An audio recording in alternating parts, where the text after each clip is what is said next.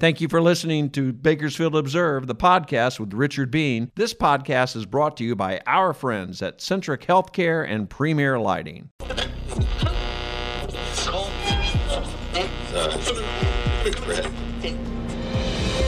Welcome to Bakersfield Observed with Richard Bean, a podcast for and about Bakersfield and Kern County. Richard's guests are newsmakers, influencers, and personalities who address topics of interest to you and your neighbors and your community. The discussion is fast, informative, and always civil. Now, here's your host, Richard Bean. Well, good afternoon, everyone, and welcome to episode 8 of the new Bakersfield Observe podcast, recorded right here at American General Media offices, right off Highway 99, right here in downtown Bakersfield. The idea behind this podcast is simple. We're trying to provide a forum for our community, the Bakersfield community, to gather to discuss the issues that confront all of us. We'll tackle the issues head on. We'll do so in a respectful and civil manner. This podcast airs weekly, and it will complement the work of the Bakersfield Observe blog. That is my blog, which has served Kern County for the past 15 years. You can access this podcast via Spotify or wherever you access your podcast, or you can get it right there on KernRadio.com. And finally, none of this would be possible without our sponsors, and I'd like to thank Centric Health and Dr. Bridge Bombay of Bakersfield for becoming our first sponsor for this Bakersfield Observe podcast. Today we have a special guest. We're featuring a friend of this podcast, a friend of this radio station, a man no stranger to Bakersfield and making news, Mr. Jeremy Adams. Welcome, Jeremy. Richard Bean, how are you? I'm doing terrific. I want to introduce you now. Jeremy has completed one of his life's greatest quests. My words, not yours, Jeremy. A provocative new book that examines why today's students have rejected the norms of yesterday, the norms of the society that so many of us grew up with, how technology has allowed our students to look inward, not outward, and what that means for them, their futures, us, and our country. This is a book every parent desperately needs to read. This is a book that explains so much about our children, and it is authored by a man who has spent his career in the classrooms teaching those children, teaching your children, and teaching my children, and seeing them, observing them close up in a way that gives him a special insight into the priorities and their behaviors, perhaps more, I would argue, than their parents themselves. A little bit of background about Jeremy. Jeremy is one of the most decorated educators in the state of California. In 2018, he was the first classroom teacher inducted into the CSUB Hall of Fame. He has been a government and history teacher at Bakersfield High School since 1998. He's a proud graduate of Washington and Lee University in Virginia, and he has written on politics and education for the LA Times, the Washington Post, Sacramento Bee, Bakersfield Californian, and numerous other places. I want to welcome Mr. Jeremy Adams to the podcast. How are you, sir? I'm doing great. I'm wondering, what award do I get for being your first repeat guest? Let's be honest, this is your first kind of non-academic book?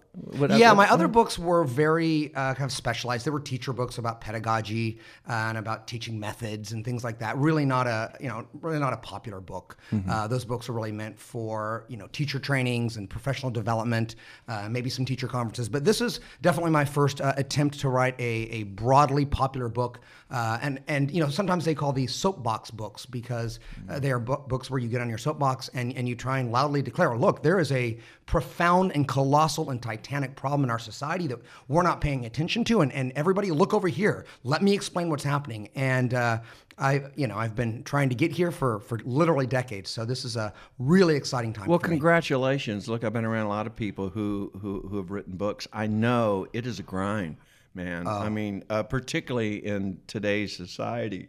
Where book publishers are not doing as well as they used to. You got to get an agent.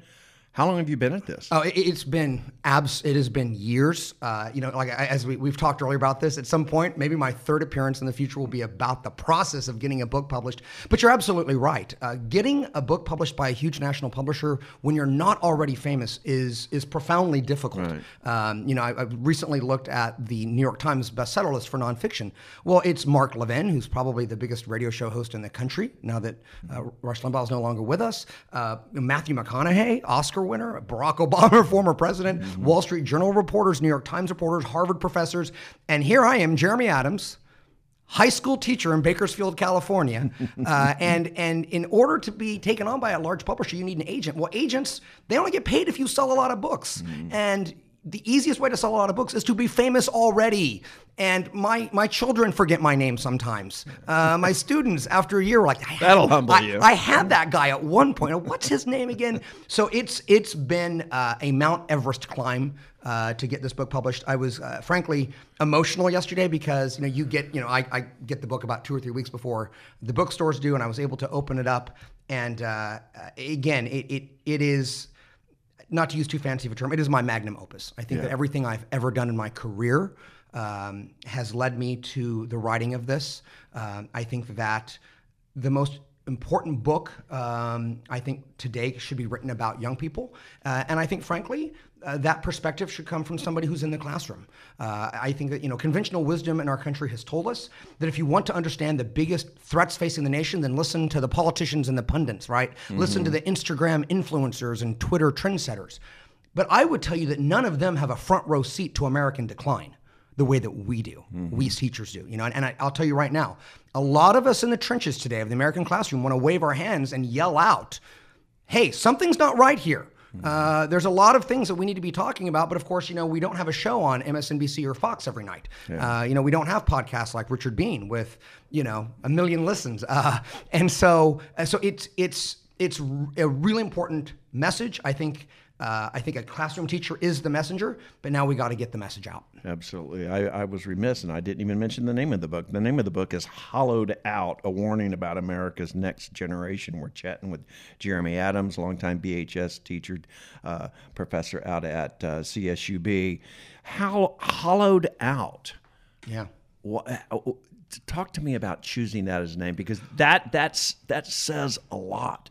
Yeah. I mean, when I see that title and I go, this book is going to tell me there's a problem. Yeah, exactly. Well, I mean, let me start off a little bit with where it came from. I mean, what's interesting is, of course, the genesis of the book is anecdotal. I mean, you're in the classroom, and I've been in the classroom. This is now my 23rd year, and I know on a podcast you can't see people, but I know I look way too young to be a person who's been teaching for 23 years.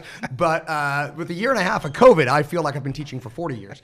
But of course, it begins anecdotally, Richard, right? Where the thing that makes the classroom magical, the thing that makes it a wonderful life, and if I were to go back to being 22 again, and I would make new decisions, I wouldn't make this a new decision. I think that the life of a teacher is a privileged perspective, and I think that it's a beautiful life. I always tell my students the definition of a happy person is somebody who looks back and is by and large happy with the decisions they made, or at least the mistakes they made they learned from, and that's me, right? So I'm one of these classroom romantics. I'm a diehard, bleeding heart believer that what we learn in the classroom can change our lives for the better. And so you get to know your students, right? You really get to know their stories. And that's one of the things I don't particularly like about distance learning is, for the last year and a half, they all have their cameras off. It's just a name. I don't know who they are. And kind of the majesty and the magic of the classroom has been deadened because of that. But for most of my teacher career, you really get to know the kids. And the last 5 to 10 years, they start to say things and you're like, well, that's different. Or you look at the way they live their lives. You look at the way they spend their time. You look at their beliefs about their country or about family or about religion. And then you kind of start to notice little things like, one thing that I've noticed the last 2 or 3 years is it used to be if you had a minute or two after class was over, you'd say, okay, everybody, just, hang out, see you tomorrow, do whatever you want. And what would immediately happen? Talk. Right. Now, silence. They're on their phones. They're on their phones. Really? They're like self-medicating. Silence reigns. They're not gossiping. They're not flirting. They're not talking. They're not running around. Now, It's kind of nice that you can pacify them so easily, Right. but it's not good in the sense that engagement, that linkage between one another is an important element of growing up. And one of the things I've noticed with my daughters is you have these birthday parties, or you go to an end of the volleyball season pizza party, and you look at all the girls, and it's quiet, it's silent. And so, you start to notice these things in the classroom. And so you think, well, hey, maybe it's just me. Maybe it's just my kids. Maybe they're just kind of quirky. And then you talk to your fellow teachers, and they're like, no, we're noticing these things too. And you think, well, maybe it's Bakersfield High School. Maybe it's my school. And then you talk to other people in the state. No, it's happening. Rich, poor, black, white, AP, down to kind of general. I mean, all. And so these trends. And so you realize it's not just you. And then in the book, and this is what I really loved about the book is. Then you start to, so it starts anecdotally, and then you start to do the research, and you realize that the trends I'm seeing are happening everywhere, and you start to see some real changes in the country, and again, at the end of the day, and we can really flesh these things out, but a lot of our young people live their lives completely untethered to adult values, adult expectations, adult behavior. They live their lives very isolated. This is a very lonely, very isolated generation. A lot of them spend 9 or 10 hours a day on their phone, which means they're not dating, they're not going to the movies, they're not reading books, they're not going to football games. They don't know a lot about religion. They don't particularly love their country in the way that you and I would think about it. And when you look at rates of depression, suicide even, they are tragically going up. And the way that kids want to socialize is no longer face-to-face. So all of these changes I've noticed in the past 5 to 10 years are going to have long-lasting consequences. And so I wanted to write a book about it because I think that the very things that make our lives worth living, our friendships, our faith, our community, the things that we love, these are the things that they are not attaching themselves to anymore. That's disturbing. And it's hollowing them out. Loneliness is a theme that that seems constant in the book in terms of how younger people are living their lives without the interaction that perhaps we grew up with, or even to the point where you say they're not even having sex or dating in the way that other generations did. Before we get to that, I'm going to have to ask this. I'm going to be a little bit provocative because this is indeed a provocative book, and it's an important book. And it talks about, it's an ambitious book because it talks about a generational change in which we haven't seen before, at least I would argue. Why are you uniquely qualified to write about this, Jeremy Adams? I might run into it. And let's be honest, we had you on this podcast talking about critical race theory, and there was some blowback from people of university status who didn't come out and say it, but my reading was, that was interesting listening to Jeremy Adams, but why don't you talk to a real professor, somebody who really studies these things? Do you get that a lot? Well, in that instance, it hurt my feelings a little bit, to be honest. But as far as this is concerned, I mean, I do feel that teachers stand at a really unique intersection of our society. And at this intersection, we observe all kinds of things that kind of make us feel like we're, kind of Nostradamus or soothsayers or fortune tellers, right? I mean, all the time, you'll see an article in the Atlantic or the New York Times or Newsweek where the article is talking about kids addicted to their phones, or about all the anxiety that kids feel, or about the fact that they're not dating. You mentioned, half, Richard, of all 18 to 35-year-olds don't have a romantic partner. And so you notice these things. One thing that I've talked a lot about, and it's not in the book, is the sense of humor of young people today is very different. It's much more ironic. It's much more digitally based. Lots of memes, lots of vines. Do you know what a vine is? No. Yeah, okay. It's like a 5 or 6 second clip, and I feel like I have a really good sense of humor. Okay, I mean, now I know saying that you're funny is probably like saying, hey, I'm good looking, because good looking people don't have to tell you they're good looking. But I feel like I really have a good, robust sense of humor. I know that, I feel like my students would say, yeah, Mr. Adams' class can be fun and we laugh a lot. But I'll tell you, even their sense of humor, right? You start to notice all these kind of embryonic changes, and we stand at the intersection of this. And teachers are constantly saying to each other, I've seen this. I saw this 2 or 3 years ago. You're a little late to the party, Mr. National Journalist Pulitzer Prize winner. And so that's why I feel I'm uniquely qualified. No more so than any other high school teacher, right? So I don't think I'm special in that way. But the other thing is, I do think my longevity. I do think that I haven't been here for only 5 years or 10 years. When you have that kind of you have taught at BHS for basically you're entering your second generation. I mean, if you consider a generation, this will be 20 years. Yeah, this will be my 23rd year. Yeah. And I am deep in the driller tradition, right? I mean, all 4 of my siblings went there. My dad was a legendary teacher there, and I graduated, Richard, in June of '94 as a student. And I was teaching again in August of '98. Okay, so I kind of blinked and I was back on campus, and so this is my 23rd year, and I think that kind of trajectory of a career gives me a little bit of a privileged perspective where I can say, things are changing. And then, but this is my broader point I was making a minute ago. Is you think, well, is it just me? I mean, I know that one of the things I know people are going to say, the naysayers, if you want to be critical, oh, okay, well, every generation thinks that the next one is going to ruin everything. That's what you'll hear. Yeah, he's just being cranky. Well, my parents said the same thing about... Yeah, exactly. My parents said the same thing. He's just a curmudgeon. Now, a curmudgeon is 70 years old, not 45, I'd say that. And I'm not being cranky. I really do feel like there's a qualitative change in the basic questions of how do we reach human fulfillment? How do we live deep and meaningful lives? The Greeks used the term human flourishing.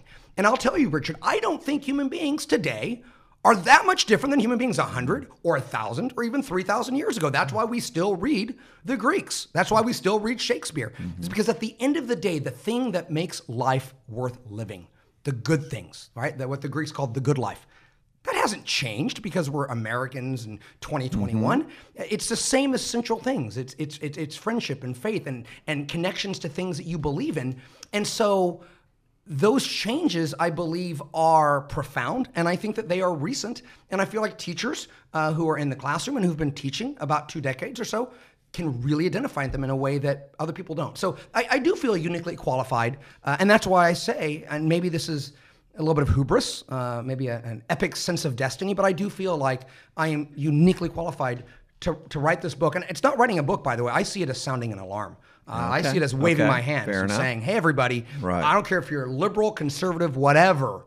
This concerns us because young people with these values and these behaviors are not going to be fulfilled. And our democracy, by the way, this project, this extraordinary project of self-government cannot survive with the values that the young people that I'm observing have today. It cannot. And we already see the decay. We already are witnessing it. Does that make sense? And absolutely. Why, and you're unequivocal about that. As a matter of fact, you wrote that. You said in 2017, that you had a front row seat to the American decline. And then you write, it's not just that they lack knowledge that you might expect them to have. It's not just that they appear to have no interest in acquiring wisdom. They seem bereft of an understanding of what it means to be fully human. That's a hell of an indictment. What do you explain that? Yeah. First of all, it's not meant as an indictment, but more of a warning.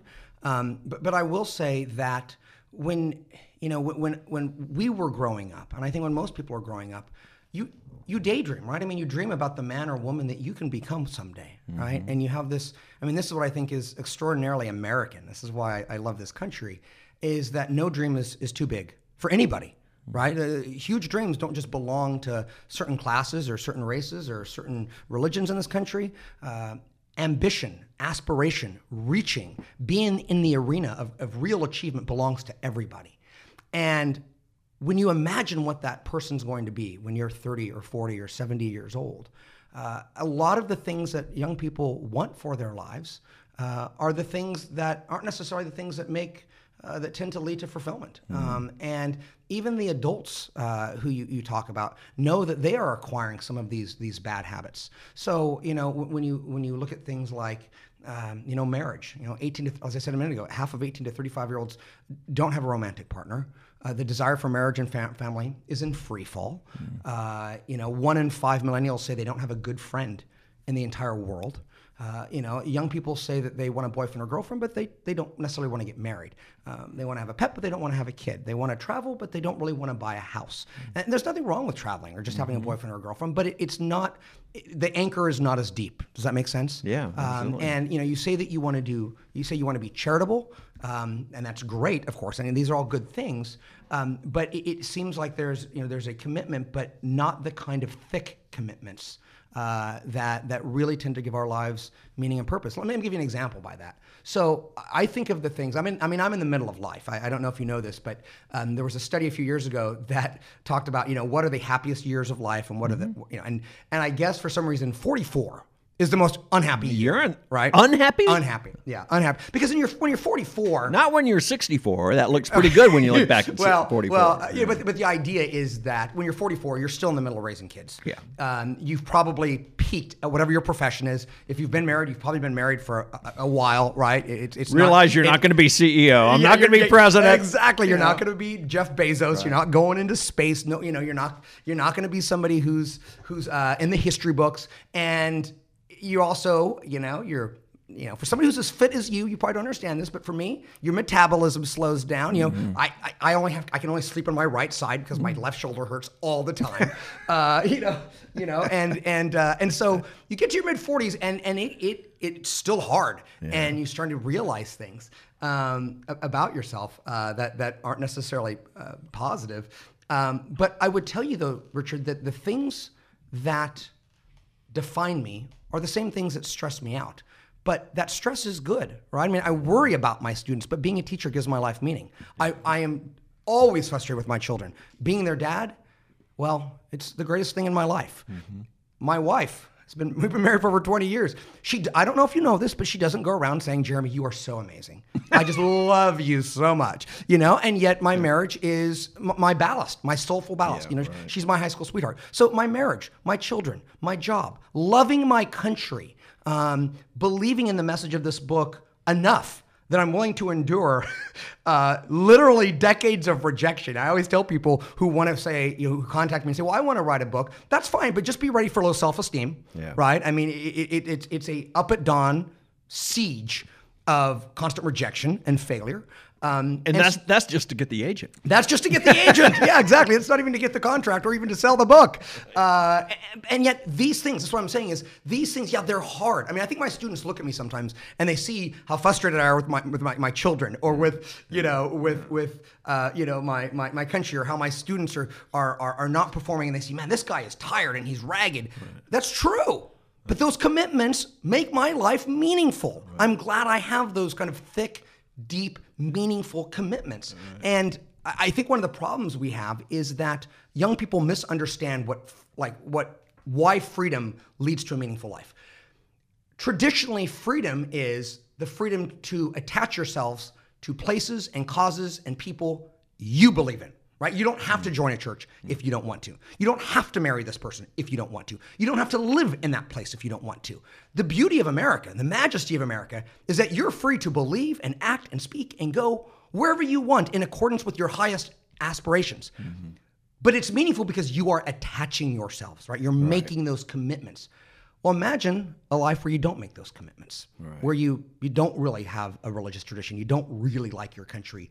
You really don't think marriage is particularly... Okay, hold that thought, because I want to get back into that. Yeah. We're talking about a lot how this is... We're looking at something, and I think Jeremy would argue, and I happen to agree with him, something really fundamentally different is going on with the generation. Let's talk a little bit through your lens, Jeremy, about why. What is it about this generation which is different? How do you weight the role of technology, and why are these kids so disassociated and not part of what we might consider the American dream, or at least embracing that, their view of this country and their role in it is so different? What's different? That is a great question, huge question. I would say two or three main things. The first thing is you identified technology. And I really think that people who are not in the classroom, especially people who maybe aren't raising teenagers, it is difficult, Richard, to explain the enormity of how much social media and the devices have displaced other things in life. And those things are typically meaningful. Give me a things. good example. I'll give you a great example. Reading. Right? Reading. Okay. Right. In the 1970s, a majority of Americans, a majority of teenagers read every single day. Now, 16% of the country says that they read every day. And one of the most upsetting statistics I came across, one of the great things about writing this book is, you have all of these things that you identify and you want to write about, and then you do all the research for years. But one of the most damning statistics is you are more likely to be reading a book at 13 in this country than 17. And we all know why that is. That's because there's what only happens between 13 because and we all know 17, there's only so many hours in the day. And you become a teenager and you get interested in other things. And exactly, and you get displaced. And I saw this happen in my own household. I'm going to kind of do a humble brag. But that itself isn't news, is it? I mean, yes, it is. Yes, it is, because or is it how they're being? It's how, because I right. know that what people are going to say is, well, hold on, we had TV, Yeah. we had radio, but you don't live on TV, and you don't interact with TV, and you don't get your sense of self-worth with TV. This kind of hopscotches over to my second point here, which is the fact that so many young people live their lives in a way that they're not in connection with adults the way that they used to be. I mean, so think about 100 years ago, you would have mom, you'd have dad, you probably even had some grandparents. And human beings are creatures who learn by example. And we are either improved or depraved by the examples in front of us. Well, think about it. Young people today, the adults in their life, many of them, if you do have a two-parent family, a lot of them are working a lot. There's this phenomenon called distracted parenting, where the parents are on their phones all the time. Guilty, by the way, right? My wife, we're guilty of this. Distracted parenting, which, by the way, not to go down the rabbit hole, distracted parents tend to discipline their children faster, not as justly. Kids constantly feel like they're not being listened to by their parents. And that, I can see that. I can see that. No, I have a whole section in the book about the fact that the traditional dinner table. Here's a story for you. I remember a few years ago I talked about kind of the family dinner, and the kids looked at me very oddly. And they're like, "What do you mean?" I said, "The family dinner at night, where you guys sit down and eat." They don't do that. That is a relic of a bygone era. The idea that mom and dad are going to sit down and you're going to sit. Are you there. saying that if you had 30 kids in a classroom, how many do you think will have a sit-down day? I think it's going to be very different from school to school. Okay. I would tell you a majority of my students absolutely do not sit do down that. at night. I mean, they don't do it at night. And I said to them, well, then what do you do? Like, what do you guys do for dinner? Right. And they all said, well, we get our food and then we go back to our room. Yeah. And our parents will sit down on the couch and they'll watch TV. I mean, what's interesting is a lot of people think this book is an indictment of young people. It is not. It is an indictment of you and me. It's an indictment of what we've done. We've let them do that, right? Our children, like my kids, they tried to pull that on me. And, they say, Dad, I have a lot of homework, because they know I care about grades. And they'll say, can I just take my food to my room and study? And I let them get away with it until I would walk into the room and they're sitting there watching YouTube videos.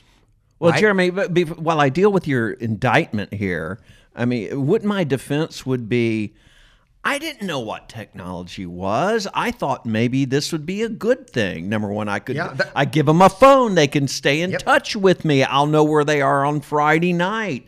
They need to access the internet to get their homework assignments. As parents, I mean, are we to be condemned here because we did it just evolve? I mean, I think first of all, you point out something that's really interesting, which is when you look at the advent of all of these devices, right? The phones, the iPads, all of that. It was interesting because kind of the intelligentsia of the country, all the people who write easy bestsellers, they all believed that there was going to be a real kind of socioeconomic gap, that all the young kids who had these devices were going to just thrive academically because they could watch the videos and they could kind of turn in homework and all of that. And now it's interesting because the parents who have the time, who are watching them, and I know now, it's take the devices away. And the parents who aren't there, they're the ones giving the devices over and over. And again, I'm not smart enough to tell you the difference between causation and correlation, but we all know that people who spend a lot of time on devices tend to not be very happy at all. Right? We all know that it's, the more you're on your cell phone, the more likely you are to be lonely and isolated. And so it's kind of gone the opposite way. And my point is, that's fine. You thought that, but now understand that that's not what's happening.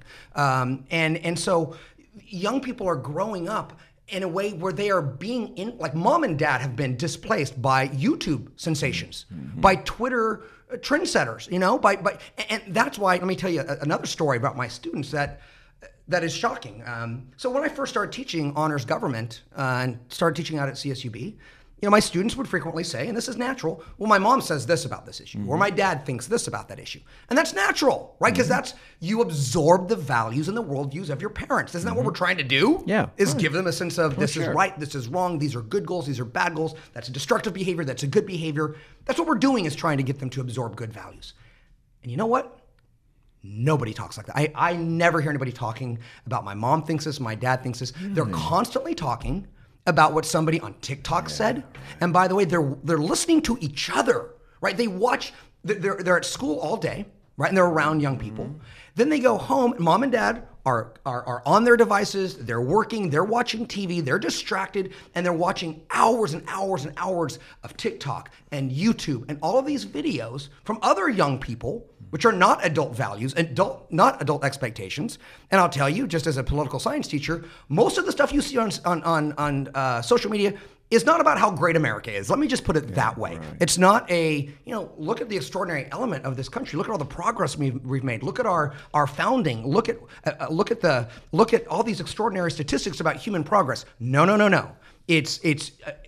It is a cesspit of negativity about almost every element of the country. And they absorb that, and they bring that into the classroom. And that's why, people wonder, you asked your question, why don't they love the country? Why would they? Because everything they're learning about it is how rotten it is. That's their worldview, right? And that's why, I will have parents come up to me at graduation. I had one this year who said, thank you for being kind of a counterweight to all the garbage that they are, algorithmically consuming for hours a day on their phones. And, is this what is this part of the argument of critical race theory in that it might teach or present this country in a way that is not something to be proud of, or not a work in progress, or not, but to be something that's ashamed of? Right. Well,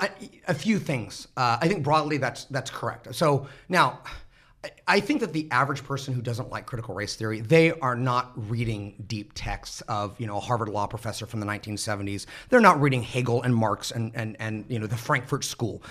Their worry is that we already see a generation of young people who are not particularly patriotic.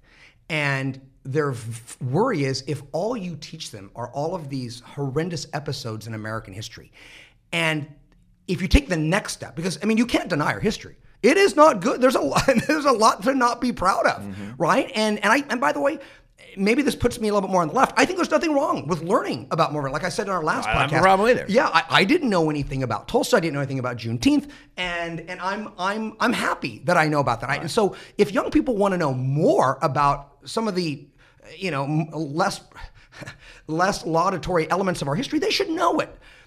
But the pivot we make, the dangerous pivot that I think people are worried about, is to say that is the real America, right? Slavery is the real America. Jim Crow is the real America. Segregation, the KKK, white supremacy, that's the real America. And why would I be proud of that? That's why 20% of millennials say they see the flag as a symbol of hate. And I think older Americans would say that's the problem, though, is that it's good to know these things, but you can actually become more patriotic by knowing them, because then you see what we did about it as a country, right? And that's the majesty of America, is this belief in individual and societal agency. We the people, we the demos, the people of this country, we decide what we're going to be. And look who we are today. Look at the profound, colossal, multicultural success that this country has become. Look at who wants to come here. Look at our economic and look at our cultural hegemony in this world. People want to come here. People buy our products. People wear our clothes. People watch our movies. People study our founding. We should be proud of that because we have come a long way. So, the silent generation, people like my father, 94% of them are proud of our history. And it's not because they're proud of the bad elements. They're proud of where we have come. Like, look at the extraordinary trajectory of this country. So is that a result? Can you do that? Can you do that when you're young? Can you appreciate the arc of history as much when you're 17 as when you're 84? Absolutely. Absolutely. I remember, if you took Jeremy Adams and you put him in a time machine and you told him when he was at Franklin Elementary or Emerson Junior High that race relations in America are going to be much more poisonous when you're a 45-year-old man, I would have been absolutely shocked by it. Young Americans, we all know that they do not know much about civics and history. I've written extensively about this. All of the surveys show that this is a generation that knows so little about American history.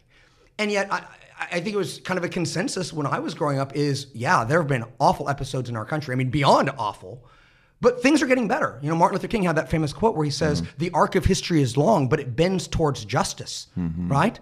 And that idea that the arc of history is going towards the ideals of the 14th Amendment, the ideals of Martin Luther King's dream, the ideals of the Declaration of Independence, the ideals of Jeffersonian liberalism, I had absolute faith, Richard, in that trajectory because I understood where we came from. And I thought, hey, we would, and then again, I didn't vote for Barack Obama, but I see him as I quote him in the book more than anybody else. I don't know if you noticed that. I see him as the quintessential American story, and that progress that had been made. I had no doubt that it would continue, and yet it hasn't. Well, then who's to blame for that? If this isn't an indictment on the kids, and this is an indictment on us as parents or the system or by an extension, how did we end up with a generation who doesn't appreciate? Because if we're losing this sense of American exceptionalism, for lack of a better phrase, a lot of people hate that term, by the way. Well, okay, but the idea that we live, that if you live here and you are part of this country, that you are part of something really exceptional, because there's no other place in the world like it. There's no other experiment in a robust republic like there has been. There's been no other place who has erred so grievously and done something about it and come back. Yes, yeah. But how did they lose that part of it? Why are they focusing on the negative? Well, first of all, that's what they're being exposed to. That's what they see on their screens. And frankly, and again, I don't want to take shots at university professors who have PhDs. I have a master's degree from CSUB, so maybe I shouldn't be fighting the heavyweights. But I'm sorry, I get a lot of former students who go off to college and come back and will act as if it's not that I've lied to them, but as if, you talked about how great America is, but, really, is that the real America? Yes, it is the real America, kids. Yes, it is. Yes. History is difficult. It is ambiguous. It is a story with lots of ideals, but also a lot of reality that is something that we shouldn't necessarily always be proud of, but you have to own it. But this idea that that's the real America, that's really what they're being exposed to on their screens. In the universities, that's what they're learning. As I said in the book, they're not studying a lot of Homer. They're not reading, the Bhagavad Gita. They're not reading the Sermon on the Mount. They're not reading they're not reading a lot of Shakespeare. You're reading a lot of Foucault. You're reading a lot of postmodernism. You're reading a lot of stuff that does not necessarily look at the country in a kind of a celebratory way. So when that's what you're learning in the classroom and that's what you're seeing on your screen, we reflect that. Right? We reflect that viewpoint. We all do, in the sense that we acquire a certain lens. And the lens they're given is not one that is going to be particularly thankful. And the other thing I would say, and this is kind of good for them, is I do think they would say, you know what? We're tired of waiting for our ideals to be lived out. Oh. Right? We don't, we're tired of it. We don't want to see videos anymore of George Floyd, or videos like, we don't want to see that anymore. We don't want to see the gigantic income gaps between black and white Americans. We don't want to see the education gaps. We don't want to see the healthcare gaps, because, Richard, they're real. And critical race theory came to be because in the 1970s, Bell looked at all the strides of the Civil Rights era, the Civil Rights Act, the Voting Rights Act, the 24th Amendment, and said, that's not going to be enough. That's not going to be enough. We need to acquire a different way of moving forward, because if we're really going to have a country where we have equal opportunity, we have to look at it a little bit differently. And that's where you get this big debate today about, should we be racially blind or should we be racially conscious, right? Because in my era, judging somebody on the basis of race, saying, well, I think you're this color and therefore you need help, that was called racism. Right. Right? That was, I'm still struggling with this. Okay, you've changed the rules on me. And now it's like, no, you have to understand that historic groups that, you can't have, and this is an element that I do believe. You cannot have 230 years of slavery and 100 years of Jim Crow, and even modern things like redlining and the school-to-prison pipeline and unfair sentencing for African Americans for marijuana possession versus white Americans. You can't have these things. Yeah, right. And then expect it to be gone overnight, right? So this is where I think sometimes the right is not sensitive enough. Right? That let's not pretend that history does not have a profoundly real effect on people's lives today. So when people say we should be race conscious, that's what they're saying, is that to a certain degree, a lot of these inequalities, these persist because of things that have happened long ago. And I don't think that's not a controversial opinion. Because if it's not that, then what do you think it is? Yeah. Right. We're talking to Jeremy Adams here. Jeremy, we're talking about the new, the generation. The book is called Hollowed Out, a warning about America's next generation. And you've used a lot of words to describe this group, that they're lonely, that they don't have a love of the country, that they lack confidence, they lack social interaction. And the one thing you said, which was hit me like a ton of bricks here, you write that we seem to be rearing a generation of students who are incapable of realizing true happiness. And I read that and I had to stop, Jeremy, because if we're raising, well, you know that as a parent, and I know that. If I raise an unhappy child and they leave my house at 18, that child's probably going to be unhappy for his or her whole life because they have spent their formative years being unhappy with me. Talk to me about this unhappiness. This is Where one does of those. that? Yeah, this is one of those things that when you come across the data, when you come across, and again, these are changes in the last 5 to 10 years, right? These are things that are not, this isn't something that's been materializing for decades. When you look at the sudden deterioration in levels of happiness and well-being for young people, it is shocking. So 1/4 of all Americans say that they have poor mental health. But consider this. Between 2007 and 2017, Richard, teen depression, are you ready for this? Teen depression rose 63%. 63% in 10 years. Suicide in children, 10 to 24, jumped 56% in 10 years. And I guarantee if you go back and you look at those numbers after COVID, goodness knows. So you look at the anxiety, you look at the self-harm, you look at the suicide, you look at the fact, consider this, in 2012, I think I alluded to this earlier, in 2012, half of all teenagers wanted, when it talked about hanging out with your friends, they would prefer to hang out in person, right? Go to a pizza parlor or play outside and throw a football. Just by 2018, that had gone down to 1/3, right? So when you look at those statistics, I don't know why everyone and their sister isn't asking, oh my God, what are we doing? Like, what's changed? What's going on? I mean, that alone should be an indictment of the world that we're raising our children. The values. I'm sorry to interrupt you, but It's okay. it seems to me like as adults, we're experiencing some of this too because of COVID. Absolutely. When I don't see my dear friends for 6 months, literally, I don't see them on a bicycle. I don't see them anywhere. I'm like, I feel like I'm missing something, right? And you're talking about, You're talking about a generation. One of the words you use repeatedly in here, which I like, you say the chief danger is disengagement, right? What you call a radicalized, atomized form of individualism, a cult of the self, of the almighty I. Mm-hmm. That says it all, doesn't it? I mean, aren't we? I mean, doesn't that speak to a lot of the politics of today?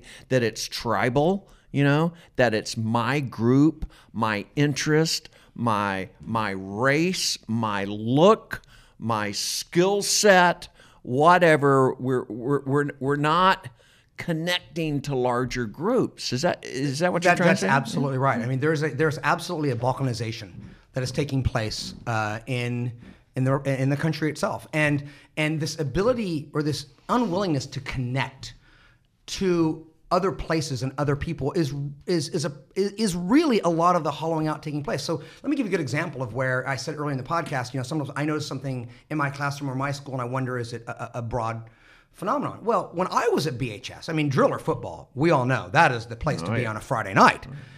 And I've noticed in the last 4 or 5 years, I'll go to a football game and there is no problem getting a seat. No problem getting a seat. And so, I asked my students, why aren't you guys going to the football games? I mean, my own children don't particularly want to go to the football games. And they sound like 50-year-olds. They're like, I'm tired. It's the end of the week. And I said, well, don't you want to hang out with your friends? Yeah. And you know what they say? Oh, I do. You do? Yeah. Where do you guys go? Well, I don't leave my house, but I'm still hanging out with my friends. That lack of connective tissue is what we're talking about. I need my friends. I need my school community. I need this. The digital connection doesn't provide that. Absolutely not. And not only that, by the way, but there's a lot of anxiety that gets broadcast on social media when you're a teenager about FOMO. I mean, do you know what FOMO is? Mm-mm. The fear of missing out. Oh, right. A lot of young people, if they want to be petty, they'll have a get-together, they'll have a party, and they'll just intentionally not include somebody. And anybody who's a parent has had this happen to their kid. That's the worst. And then your kid's scrolling, and all these kids are together, and you weren't invited. Wow. I mean, think about that. I mean, there's a whole section of the book where I talk about the real toxicity of social media is that it teaches you that a moment is only valuable if other people are commenting and liking and experiencing it. Okay, say that again. I like this. Say that again. That social media teaches that a moment is only valuable. It's so only if worthy. I post something, it is only the value is determined by other people whether they like it or not. That's why you take these big moments and you post them. And then people say, oh, wow, that's exciting your child's going to Berkeley, Jeremy. Oh, that's exciting that this book is coming out. You know what? I should be excited without what you think about it, Richard Bean, or my other, Facebook friends. Now, by the way, I love my Facebook friends. But so what happens is a lot of young people, the moment something important or interesting happens, their first thought is not, let me enjoy this moment with the people who are here. It's let me broadcast this somewhere else and let other people, some of which I don't even know, tell me that it's a valuable moment. And then, Richard, if enough people don't like it, or if people say mean things, then it ruins the moment. It's absolute unfettered toxicity. Wow. Because think about the moments that are meaningful in your life, right? You think about getting married, you think about having children. Now, yes, those are those are big events, but think about all the things that went into that marriage that were private beforehand. Right? Think about all the private moments that led to somebody going away to college that weren't broadcast. Right. And when you have a generation that believes that a moment or an event is only valuable because if enough other people like it, that's going to screw up your mental health. Oh boy. I mean, we've all made posts before that you get a lot of reaction to that you were surprised at. And sometimes you post something and nobody cares, and you're like, well, that was disappointing. I thought a lot of people would care about this. Right. And I feel that. Right. Well, take that times infinity, take it to the depths of forever, and that's how teenage psyche works today. And it's stressful. You can never leave it, Richard. Mm-hmm. I mean, when I was growing up, if I had a bad day at BHS or I was fighting with somebody, I go home. I don't have to deal with it till tomorrow. Guess what? They are never home. They're never off. They're always on. They're always being judged. They're always scrolling. I mean, and by the way, think about this too. A lot of our kids are living with a single parent who's working their tail off to provide for them. And they're not, they're not able to kind of be emotionally supported. I mean, think about it this way. Imagine you're a boxer and you get up every day and you're boxing. I mean, kids are going to school, they're trying to do their best. It's like boxing, right? And they're taking the blows and they're giving the blows and they're trying their best, but sometimes they get hurt. Well, what happens at the end of a round, Richard? What do boxers do? They rest. And who's there for them?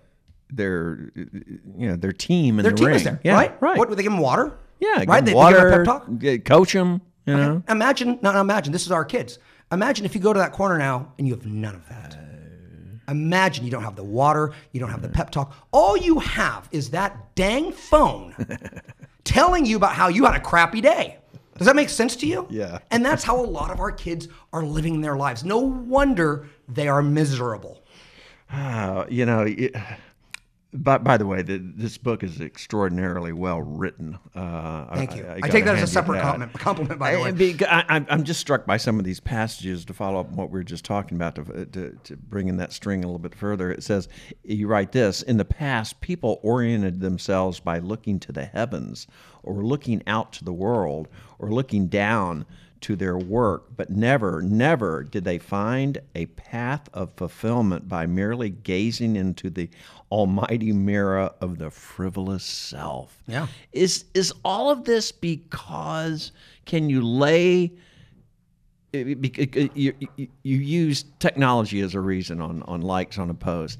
Is this all because of technology? Because the fact that teenagers are frivolous and self-centered is not news. Right. No, right. But I would tell you, and again, I don't know how wonky and philosophical we want to get here, but I do believe that our young people are growing up with a worldview.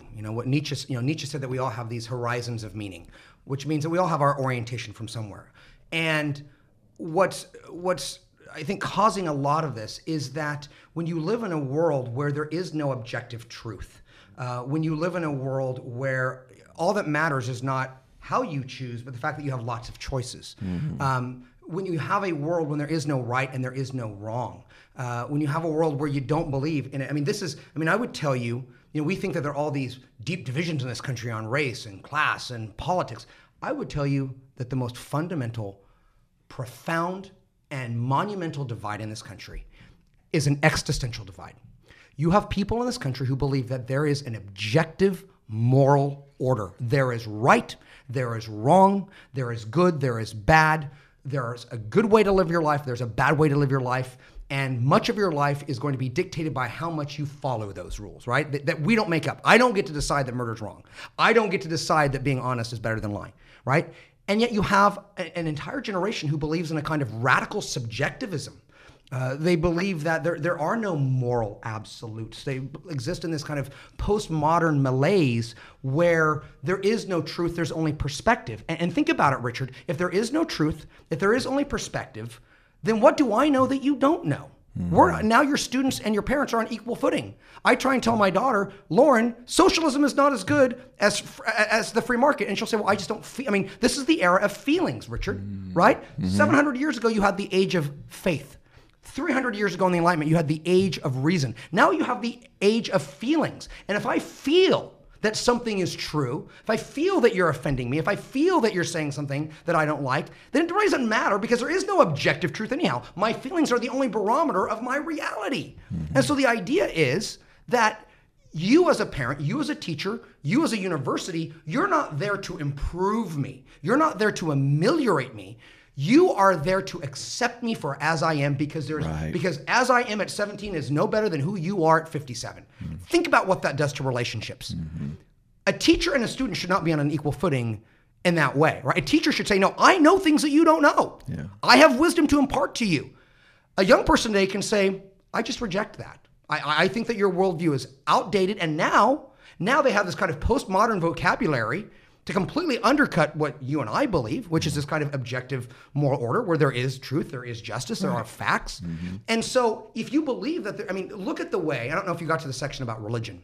I did. At all. We're going to talk about that. Right? That is a paradigmatic example of how they believe in this kind of postmodern subjectivism, and it affects the way that they look at everything. I would tell you that divide between do you believe in an objective moral order versus people who believe no, there's kind of a moral relativism, even a nihilism, right? I mean, I see this on people on both sides of the political party. You can give them facts, you can give them evidence, and they won't accept it no matter what. Right. Why? Because their feelings, right? Their feelings, their emotions override the rational fact. Right. And that I think is poisonous, because then there's no reason to change. There's no reason to improve. I mean, look at the way that colleges, look at applicants now. Right? It used to be you went to college to become a better version of yourself, right? And I will tell you that there's no question to me that if you go and you read Homer and you read Plato and you read James Baldwin and you read Tolstoy and you learn from these extraordinary professors, that you're going to be a qualitatively more substantive person at 22 than you were at 18, right? You want to be molded, you want to be changed. Mm-hmm. But nowadays, it's no. Just accept the kids as they are.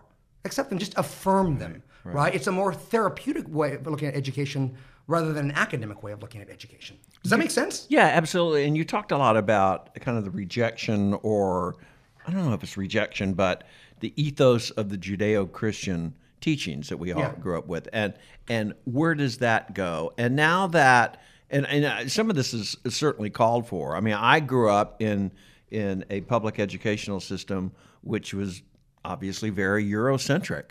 Yeah.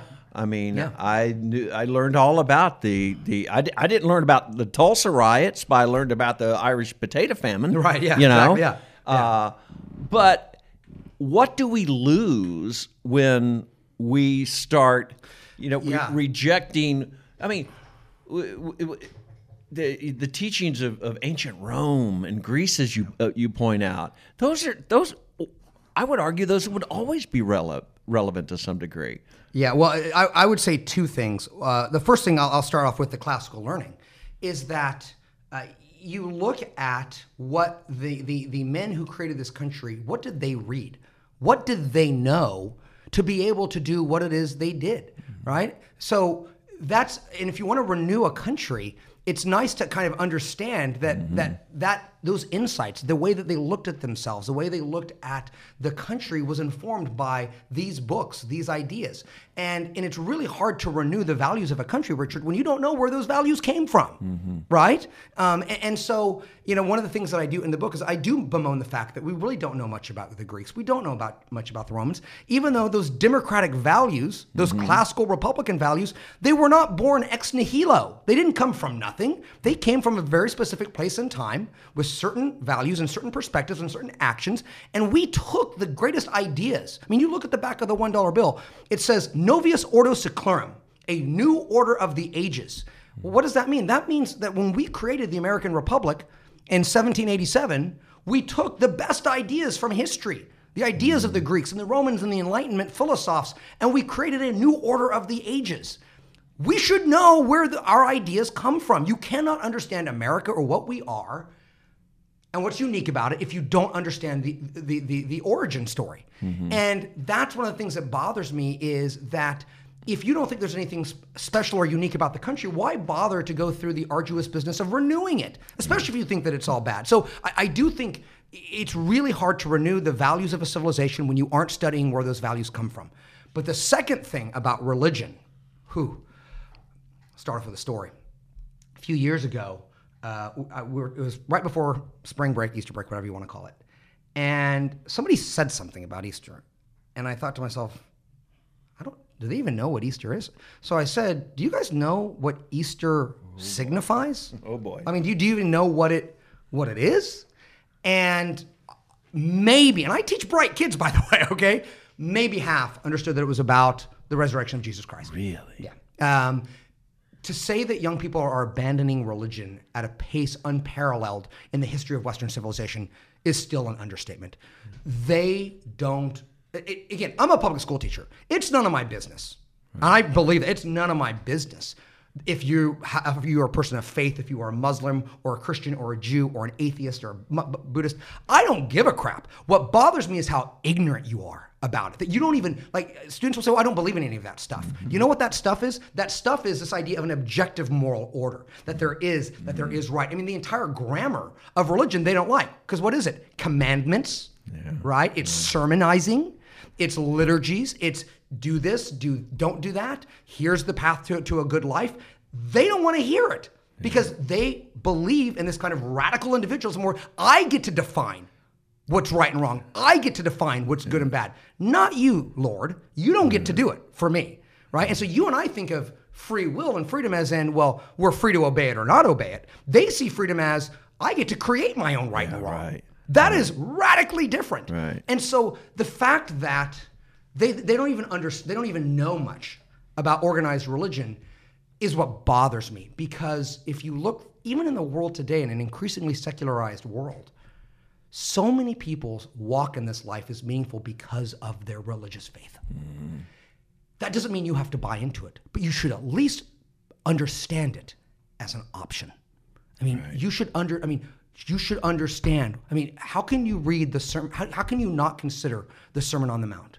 How can you not look at the noble truths of Buddha? How can you not look at this beautiful notion of karma in Hinduism and Brahmin? I mean, you should know these things because there are options for you. There's more than just this 2021 postmodern worldview. We read, another thing they don't do, we read because it makes the world bigger. It makes our possibilities broader. And religion is very good at giving you a sense of, look, you don't just want to connect to a place. You can connect to the ultimate, right? For the reason why you exist, for that which created right and wrong, that you are not an accidental byproduct of the universe, that you are a product of a loving God. Now, I'm not saying you have to believe in that, but that's an option. Yeah. That's an option. And you should know the story behind that option before you reject it. Right. Does that make sense? I don't care if you reject it. No, but you should it does know make it. sense. But what do you described a generation growing up where families don't eat together. Nope. Not like they kids used to. are absorbed in their phones.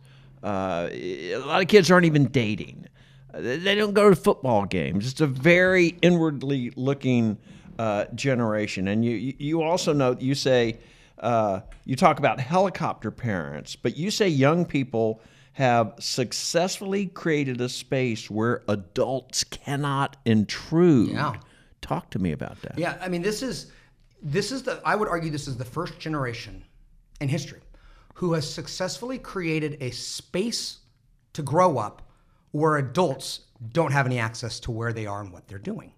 So I had this interesting conversation with my middle child, who, by the way, my oldest child gave me permission to always talk about her in these interviews. I said, Lauren, I'm going to be doing a lot of media here in the next month or so. Do you mind if, because we're so different and we, again, a lot of people think I'm writing this just as a teacher. Man, I'm also writing this as a dad. A lot of these frustrations are not Mr. Adams, they're Jeremy Adams' father. But my middle child had an interesting insight. And she said, Dad, we grow up with these technologies. If you don't, you will lose every time.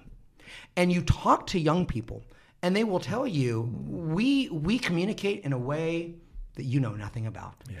We can look at things and hide them on the phones in a way that you will never be able to spot us.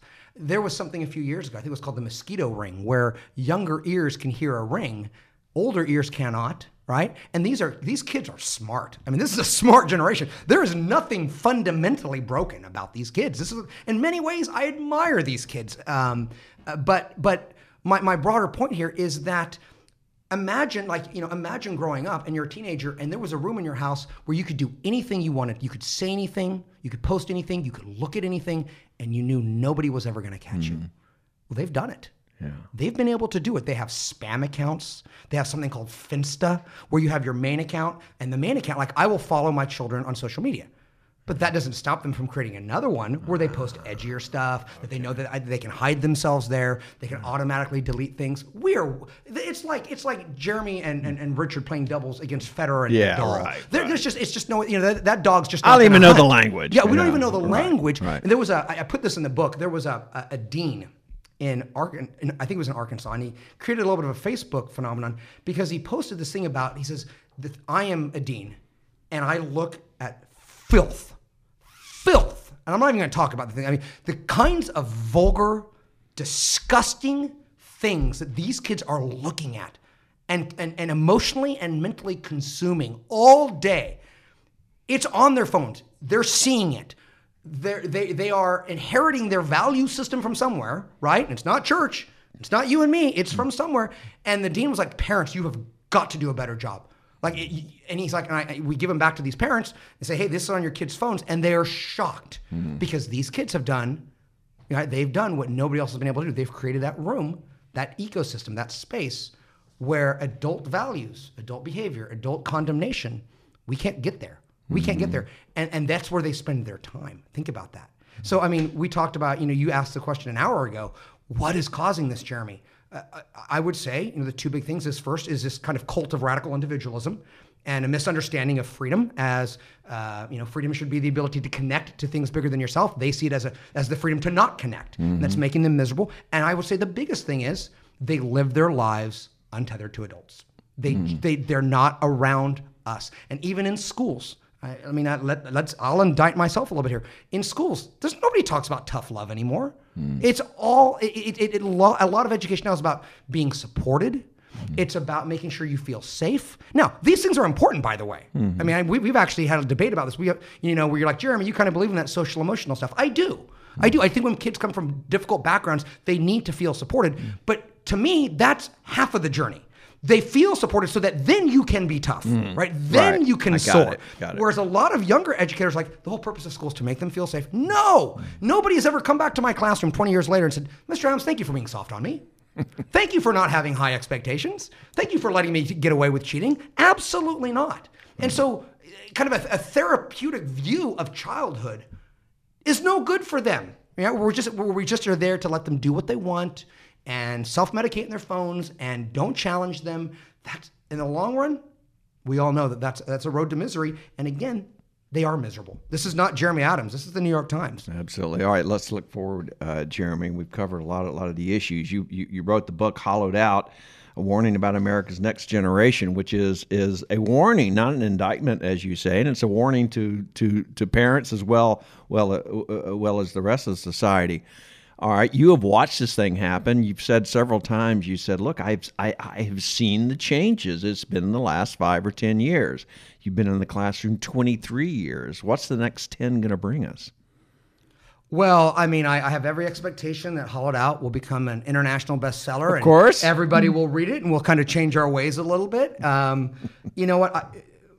I would like to think, that at some point, there has to be a day of reckoning for these problems. I mean, they're just too obvious, I think, to too many people. And now, where I'd like to feel like I'm unique is the ability to explain why it's happening, to understand the postmodernism, to understand the technology, to understand the fact that young people are alienated from adulthood and adult values. Ben Sasse, the senator from Nebraska, wrote a book called The Vanishing American Adult. I mean, I'm not, other people are seeing, elements of these things. So 10 years from now, I don't know how much more extreme we can get than the fact that they are growing up isolated, depressed, and friendless. I mean, again, it's the problem is, I think a lot of maybe I think a lot of teachers see it, but I think people who maybe don't have young children. I mean, you look, the kids use the word shook. You know what it means to be shook? No. It's like you're shocked. You're kind of like upset. You've read the book. You look shook. Yeah. Right. And it's there to kind of be an eye opener. So, I think that there has to be a return to some sense of look, this is what it means to be a kid. This is what it means to be an adult. This is a great country, but an imperfect country. Here's why patriotism doesn't mean that the country's perfect.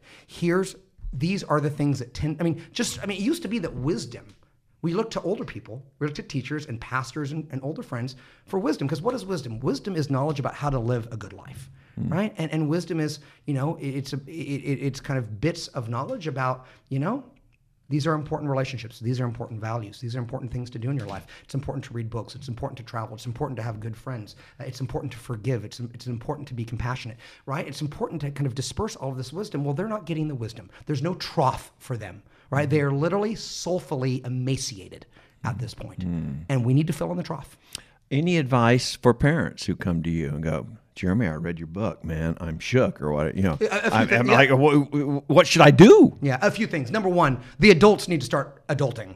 One of the things is the adults have to, there is this obsession in our country with youth, with being cool, with being edgy, with being like the kids. Stop it. Just stop it. I don't need another cool mom or cool dad. I need a grown-up to raise men and women of substance. So stop infantilizing everybody and everything. Be an adult, be proud of it, and be there, be present, right? I mean, that's why I say there might be kids who are at home, but they're still alone because mom and dad aren't there, right? They're in their room, they're distracted. Even the adults are suffering from this. I put a part in the book about how there was an article in the Atlantic about this guy who admits that social media has ruined his ability to focus on anything. And when he watches shows, he watches TV shows on fast forward because he can't just let it unfold. Another story from my classroom. I noticed a few years ago that, and I'm not a big movie watcher, but sometimes in summer school, if we'd have a few minutes left, we'd watch a show or something. And I noticed about 5 or 6 years ago, I would look out there and the kids weren't watching the movie. Now, when I was growing up, if you get to watch a movie, that's a dang good yeah. thing. It's like, hey, that's a freebie. It's a freebie. Yeah. Now they're all on their phones. I'm like, why don't you watch the movie? And they're like, it's not enough. It's not enough stimulation. Wow. Right? So the adults are like that too. Yeah. We're distracted all the time. Right? We're on our phones at dinner. We're watching Netflix. We now spend more money in this country on eating out than we do on groceries. Now that says something profound and negative about where we're putting our time. Right. So the number one thing is the adults need to start adulting. The second thing is we need to understand that this country can be great without being perfect. Right? Perfect.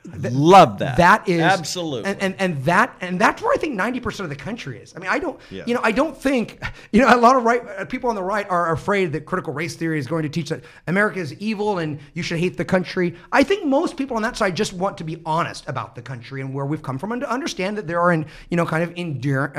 enduring problems. And I think people on the right, I think have genuine worry about the fact that if you don't believe in the country, if you don't believe in the proposition of the Declaration of Independence, because we are a creedal nation. We're a nation based on a creed, what Abraham Lincoln called a proposition, because we're not all the same color. We don't speak the same language. We're not all rich or poor. We're not all the same religion. We don't have we're not subjects of a king. There's got to be something that yokes us together. There's got to be something that makes an American an American.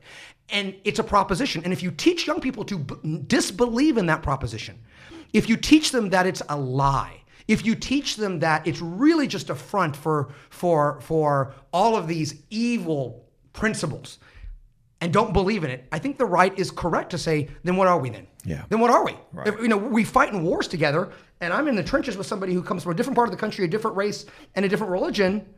Now there's nothing to connect us. What are we fighting for, man? Right. There's nothing we have bonded if you teach that kind of truculent hatred of the country, if you indict everything about it.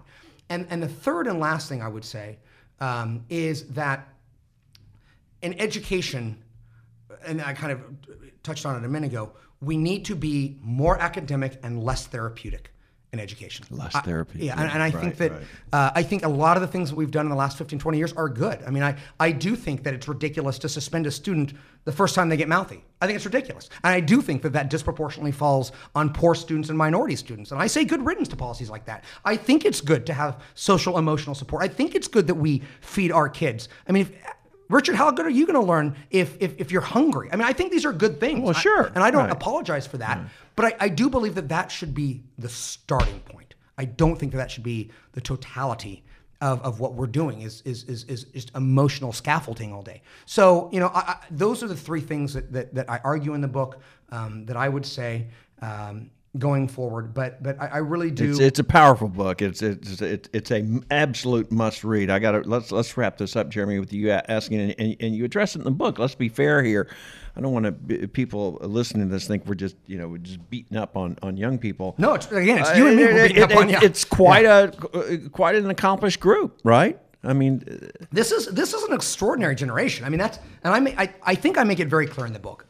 I have an amazing amount of affection for my students and former students. The one thing that's so interesting is, last summer when you saw all of the protests, right? And I'm not talking about the more extreme kind of taking down, Abraham Lincoln statues, but people who saw, or at Charlottesville, when people are out there marching,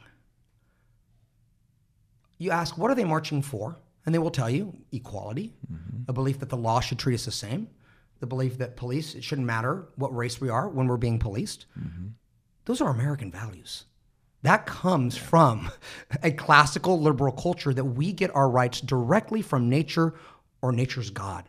We do not have our rights because of a writ of royalty. We are not subjects of a king. We do not believe in the divine right. We believe that we all have equal rights because of our essential humanity. That belief system that they are out there marching to, it's thoroughly American. And that's what drives me nuts, is that you guys hate the country, and when you say you see it as a symbol of hate, and yet the very values you say you're for, that is America. That is the country. It's kind of, I find it maddening. And so to a certain degree, they're the most American of American generations. I mean, you can look in the past and say, go read, Frederick Douglass's 4th of July speech about, the hypocrisy, that your 4th of July is for you. It's not for me. Right. And I understand that. I mean, our hypocrisy is deep and it's long. But the fact that we've tried to narrow that gap between the ideal and the real, right. That's what the young people understand. And I love it. Here's the other thing. They don't think small. They're not afraid of big problems. They're really not. I mean, we look at politics and we're like, it's just too hard to solve that problem. They're not. They're not. I mean, some people look at their kind of weird love of socialism. I mean, there was a poll a few years ago taken between 18 to 29-year-olds, and socialism was more favorable with this generation than capitalism, and people like me were just screaming their head off. But I think you could interpret that as saying, because they see income inequality, they see poverty, they see environmental degradation, and they say, we can do better than that. We can fix this. We can fix this. We don't have to have poverty. We don't have to roast the planet. And you know what? Here's the other thing. They're willing to sacrifice. They're willing to change their diet, right? They're willing to say, I'll pay a little more to buy local. And I love that. They're not, what drives them mad is they'll say, look, what is the most pressing issue in the world? Climate change. What is the one thing the United States has not led on very well? Climate change, right? And so that idealism, I love that.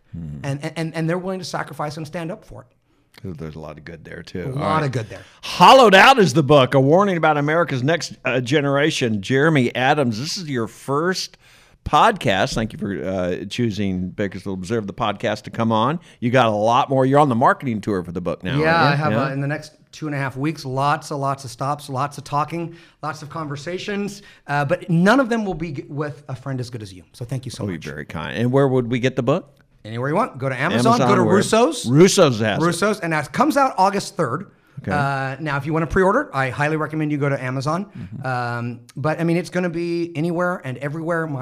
I have this weird it's kind of a weird dream. But I've always thought it would be neat to have a big book in an airport, and one of those absolutely kind of going on a flight. Like, oh, hey, there's my book. So you take an extra one to the airport, you just stick it. Just in the leave front. it there. Just leave it there. Yeah, exactly. You do your own marketing. Exactly. So, well, thank you so much for having me on. It was thank an honor you. Jeremy Adams is the author. Hollowed Out: A Warning About America's Next Generation. Be coming out August 3rd. You can pre-order now. Jeremy, thank you so much. Thank you so much. Appreciate it. Thank you for listening to Bakersfield Observe, the podcast with Richard Bean. This podcast is brought to you by our friends at Centric Healthcare and Premier Lighting.